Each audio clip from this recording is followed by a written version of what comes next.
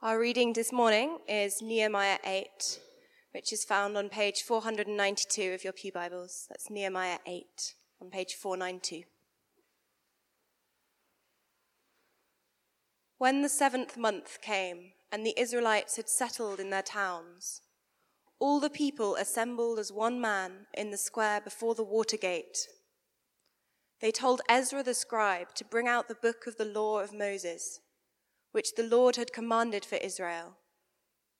So, on the first day of the 7th month, Ezra the priest brought the law before the assembly, which was made up of men and women, and all who were able to understand. He read it aloud from daybreak till noon as he faced the square before the water gate, in the presence of the men, women, and others who could understand. And all the people listened attentively to the book of the law. Ezra the scribe stood on a high wooden platform built for the occasion. Beside him, on his right, stood Mattithiah, Shema, Ananiah, Uriah, Hilkiah, and Maaseiah.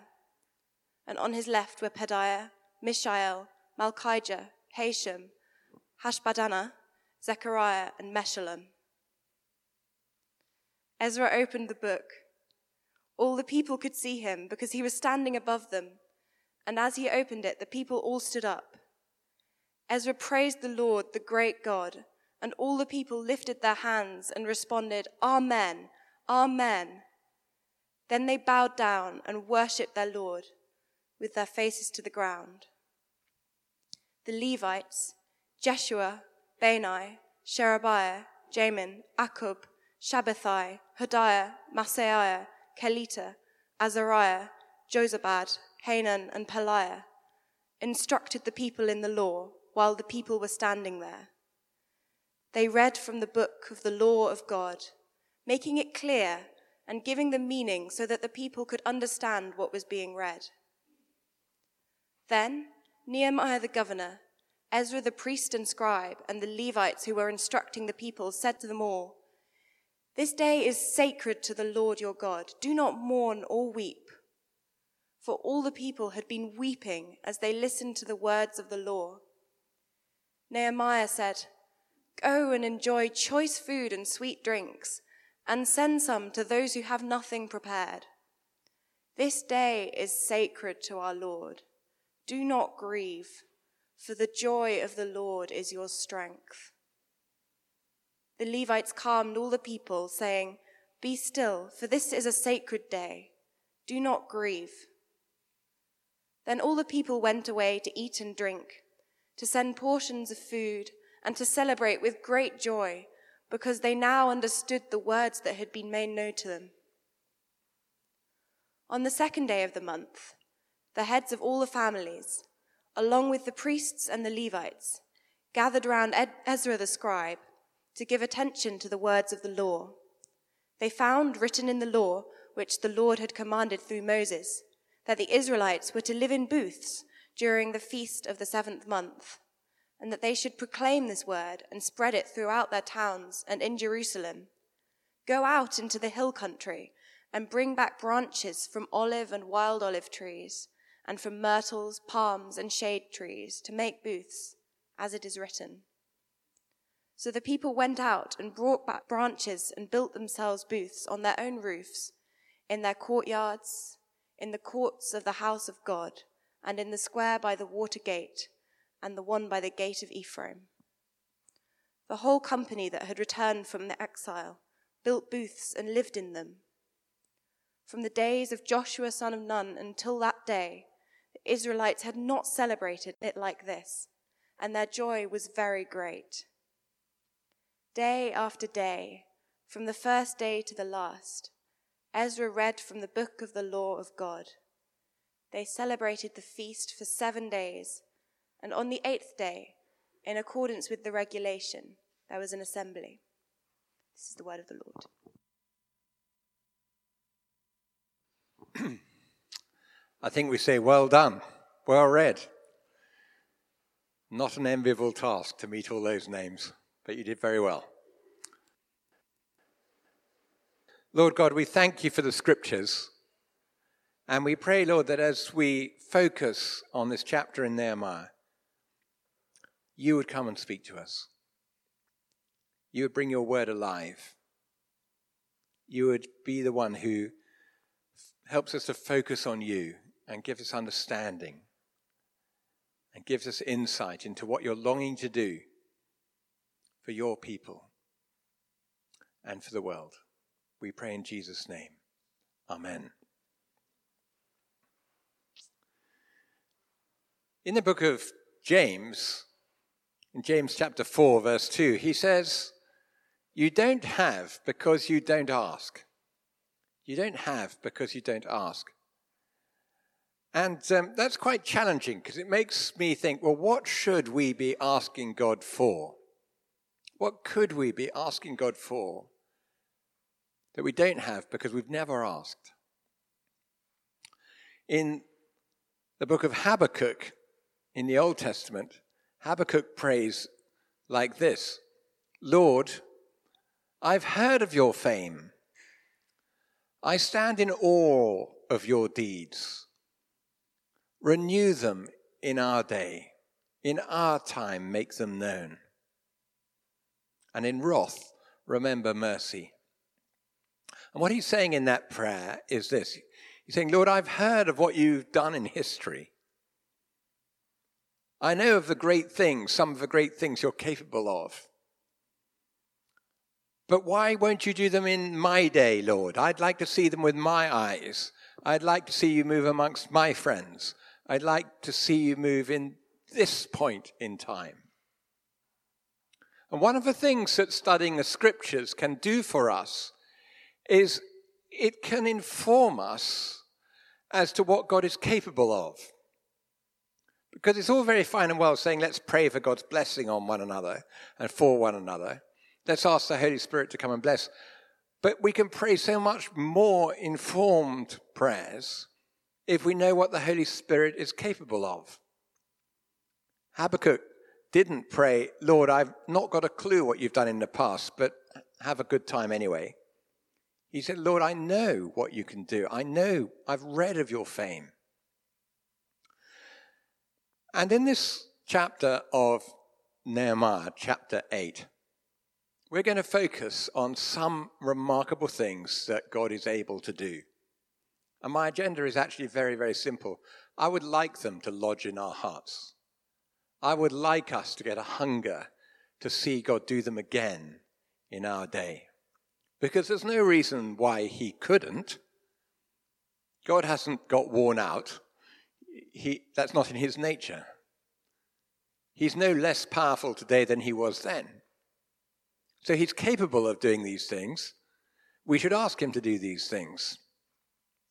In many ways, Nehemiah chapter 8 is the pinnacle, the highlight, the standout chapter of the whole book, which is a little bit surprising in some ways. Because up to now, as we've been following the path of Nehemiah, it seems to have been a book all about rebuilding walls, doesn't it? And that's been challenging for Nehemiah, and it's been something of an epic adventure, even to get this far. But the climax of the book is not actually the walls going up, but it's God coming down. God visits his people. And we should have got the picture rightly from the reading that we had of something very remarkable going on. Of all the people, all the community of the Jewish people, men and women, coming together around the water gate, and then God blitzing them, absolutely coming amongst them with power. And when God does this, moments of this kind, where a whole community gets impacted in a meaningful way over a sustained period of time, that's called revival. The theologian, teacher, Jim Packer, comments on this passage, moments of this kind when minds and hearts are inundated and overwhelmed by the reality of God in his holiness and grace, belong to the history we call revivals. And what occurred in Jerusalem in the 7th month of 44 BC was a revival.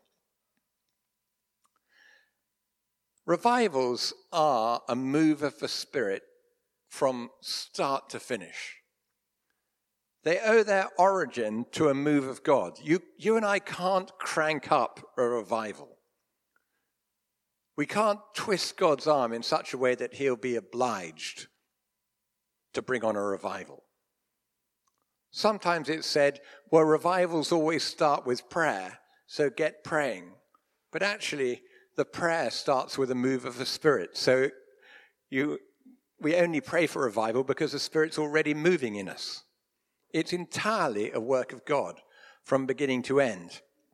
It's a bit like those times in the Old Testament where occasionally, let's say, Pharaoh getting Joseph in and saying, Joseph, I had a dream last night. Tell me the dream and then tell me the interpretation. You can't kind of blag your way on that one, because unless God gives you the dream, you've got nothing to say which Pharaoh can connect with or the leader can connect with. So let's see what happens here. And let me point out some of the hallmarks of the revival. And the first one is in verse 1. This is definitely what we would have noticed first. And in today's culture, we might not even go any deeper than noticing this one thing, and we'd be wrong. And that is that God draws together an amazing crowd. Under the providence of God, before the day of Twitter, Facebook, Instagram, Snapchat, or any of that, God just uniquely brought together a crowd, a massive crowd, and they found themselves meeting at the water gate. It happens, we're told, that it was the first day of the 7th month, Tishri. And my commentaries tell me that this was also the first day in the secular calendar of a new year. So it was a New Year's Day. And it was the Feast of Trumpets, which you can find out about in Leviticus 23:23. And that's why people were free to come. It wasn't a working day, it was a holiday. But it is remarkable that God sometimes draws people spontaneously to want to come together. There's a clergyman of years gone by called William Haslam. He was an Anglican clergyman in Cornwall in the 1850s. And if you want to read a very eccentric biography, which will tell you a lot about the power of God, you can read his autobiography called From Death to Life. You can find it online very easily. And tucked away in his autobiography are lots of insights into what happens when revivals come. And this is part of what he says happened in 1850. Sometimes, for no accountable reason, we saw the church thronged with a multitude of people from various parts, having no connection with one another, all equally surprised to see each other, and the regular congregation even more surprised to see the unexpected rush of strangers. After a time or two, we began to know the cause and understood that the coming together of the people was by the Spirit of the Lord. And so we prepared accordingly, expecting a great revival to follow. You can also find an example of this if you Google a man called Duncan Campbell and put in the words Hebridean revival. And you can hear him telling a story, true story, of how he goes out to the Hebrides in northern Scotland, off Scotland. And he arrives and he walks to this church in the middle of a field and he takes a service. And the service is very, very poorly attended. Just a very few people scattered around this church. And he preaches, and at the end of the evening, he walks to the back of the church, and he can hear a man on his knees praying. And he says the man praying is repeating time after time after time to God in prayer, Lord, you promised revival. Where is it? You dare not fail us. And as they walked out, and it was dark, and they walked out of the church, to their consternation, in every direction that they look, they see people streaming over the hills, gathering now in this church. And they have to have a second service that evening. And now the church is so crowded that he shares the pulpit with a number of women who are seated behind him in the pulpit. And they end up just crying out, confessing their sins, and revival breaks out in the Hebrides.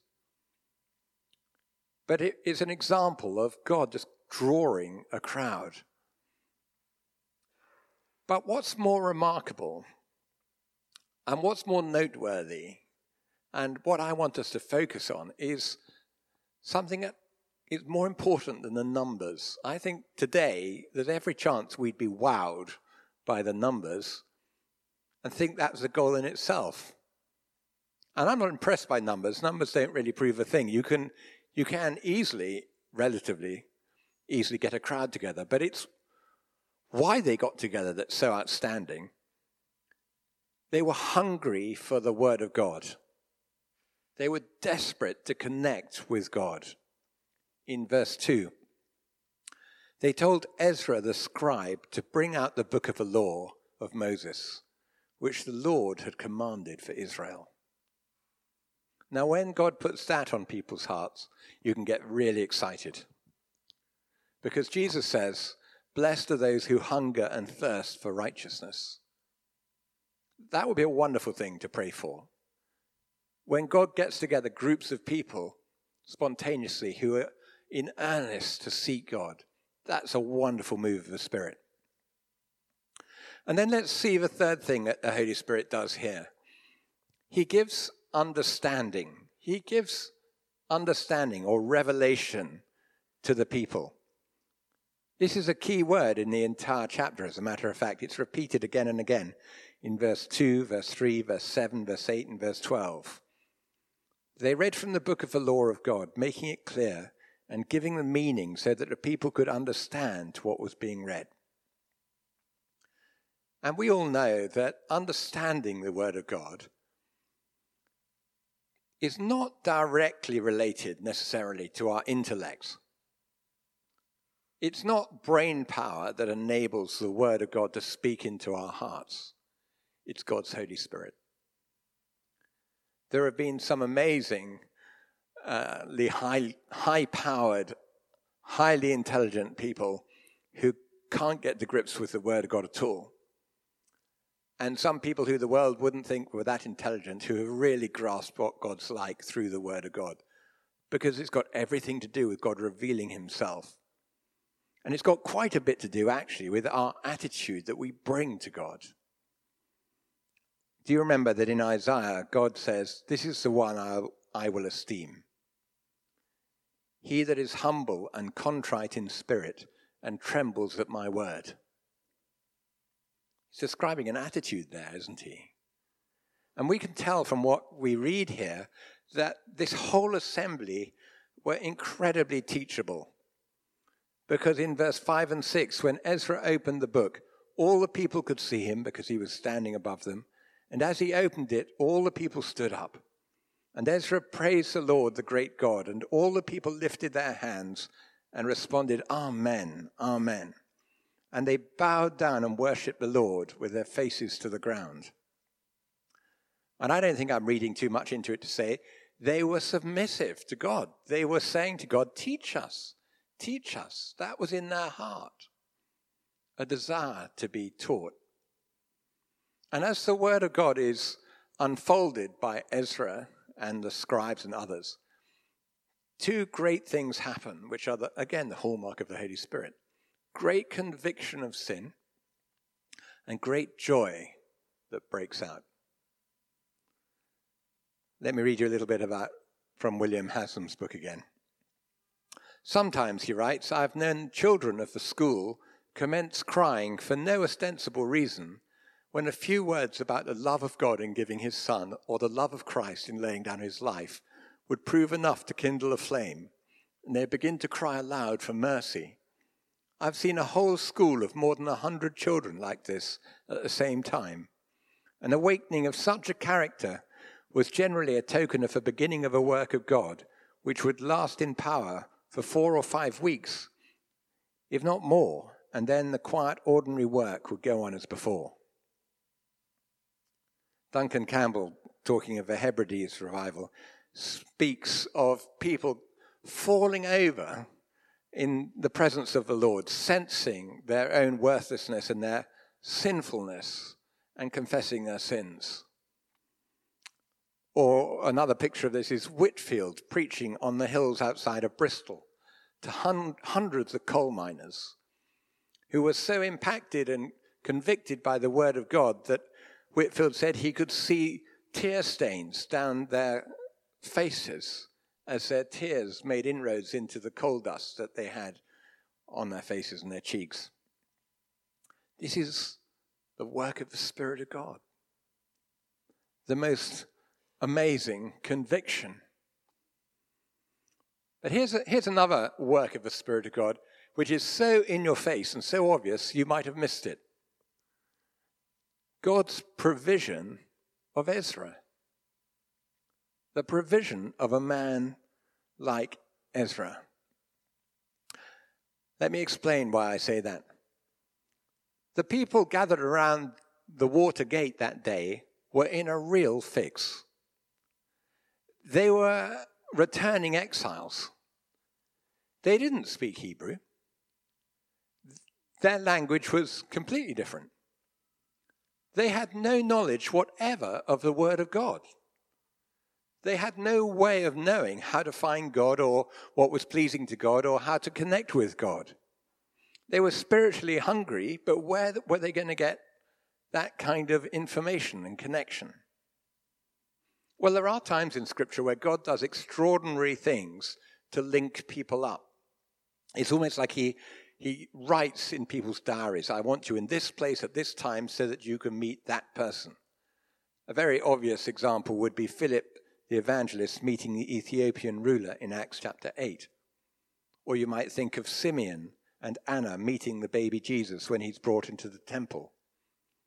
Or an extraordinary time recorded in Exodus chapter 4, where Moses is being commissioned by God to go and lead the children of Israel. And Moses turns on God and says, I can't do that because I'm no kind of a spokesman. I get tongue-tied when I try and talk. And God has a master answer to that. He says, well, I know that. That's why your brother Aaron is on his way to meet you already. God is pulling the strings of these people, making sure they meet. And we can read that Ezra was sent by the Spirit of God. In the book of Ezra, Ezra chapter 7, we read, Ezra had begun his journey from Babylon on the first day of the first month, and he arrived in Jerusalem on the first day of the fifth month, for the gracious hand of his God was on him. Now here's a really key thing. For Ezra had devoted himself to the study and observance of the law of the Lord, and to teaching its decrees and laws in Israel. Just let that sink in for a minute. This little guy, well, I don't know he was little, but I'm guessing he was little. This little guy, day after day, just faithfully familiarizing himself with the word of the Lord, so that when the day should come that people needed instruction in how to find God, he could provide it. And God bringing him in to Jerusalem for such a day as this. And that's so important. And I want us to latch onto this because, friends, we live in a day where not many are familiar with the ways of God. Not many are familiar with the words of Scripture. And a nation without the Scriptures is a nation that has lost its way to God. It would be like landing in a country without a map, where 60% of the signposts have been taken down, and more people are telling you not to trust the signposts that are still up. That's what it would be like. And you see, in this country, I know we sort of know that people aren't reading the Scriptures anymore, but it is shocking whenever people conduct a poll. A poll was done in January a few years ago, about 6 years ago, asking people some very simple questions. This was done in the UK. They were asked, where can an account of the story of the birth of Jesus be found? And despite it being just after Christmas, less than a third of those who were asked the question knew it could be found in the Bible. That's all they were asking. They weren't asking for specific reference. They had no idea that you could find an account of Jesus' birth in the Bible. They had no idea where the story of the Good Samaritan could be found. Very few of them knew that David and Goliath is a biblical story. 1 in 10 of those asked thought that the story of King Midas was in the Bible. The only reason I'm flagging this with us is so that we get attuned to the fact it may very well be that many of the people you know, many of the people I know, they look at you as a source of authority to connect me to God. You know the scriptures, I don't. You bring me some kind of knowledge. I want to find God, but I wouldn't know where to turn. It's an amazing thought, isn't it, that according to that survey, anyway, if you could just simply say, well, you can find out about Jesus in the Bible, you'd have told them something they didn't know. There's a colossal responsibility on us to start investing in some kind of biblical knowledge so that when the day comes that people are hungry for God, they can turn to you and they can turn to me. And something very amazing happens as Ezra talks to them from the scriptures. And you've seen it already.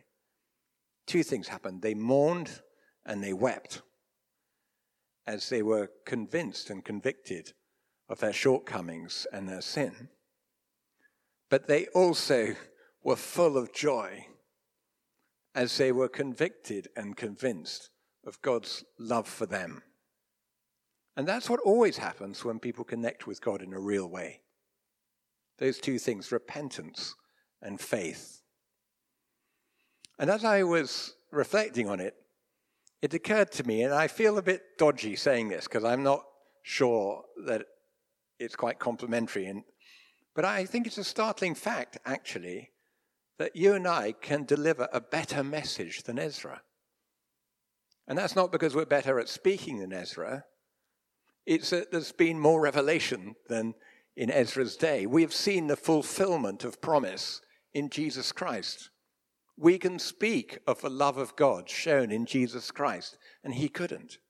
If someone comes to us and says, "Does God love me?" we can point them to the cross. If someone comes to us and says, "Is death the end of a road?" we can point to the resurrection. We have been entrusted with the most amazing news in the world, which Ezra just dreamed of, literally, but we've seen fulfilled. And we have the promise of the Holy Spirit. And it's so encouraging that this work that took place at the Watergate, it wasn't a flash in the pan. It went on day after day, we're told in verse 18. Day after day, from the first day to the last, Ezra read from the book of the law of God. And they celebrated the feast for 7 days. And on the 8th day, in accordance with the regulation, there was an assembly. And I just want to flag up, just before we go into a time of prayer together, the Holy Spirit is the same Holy Spirit. He hasn't lost his potency. God's plan is the same plan. He hasn't changed his plans. He hears our prayers. He wants to make a difference. He has brought us here together to bless us, to connect us with him. That's what a blessing is, to connect us with him. One of my favorite verses in the scriptures is in Luke chapter 7, where as a little aside, Luke records that after Jesus had been at work in one place, people said to one another, God has come to help his people. That's what we should say to each other, really, every time we meet together. That's why I think it's a privilege to belong to a church, Jesus' church, because God comes to help his people.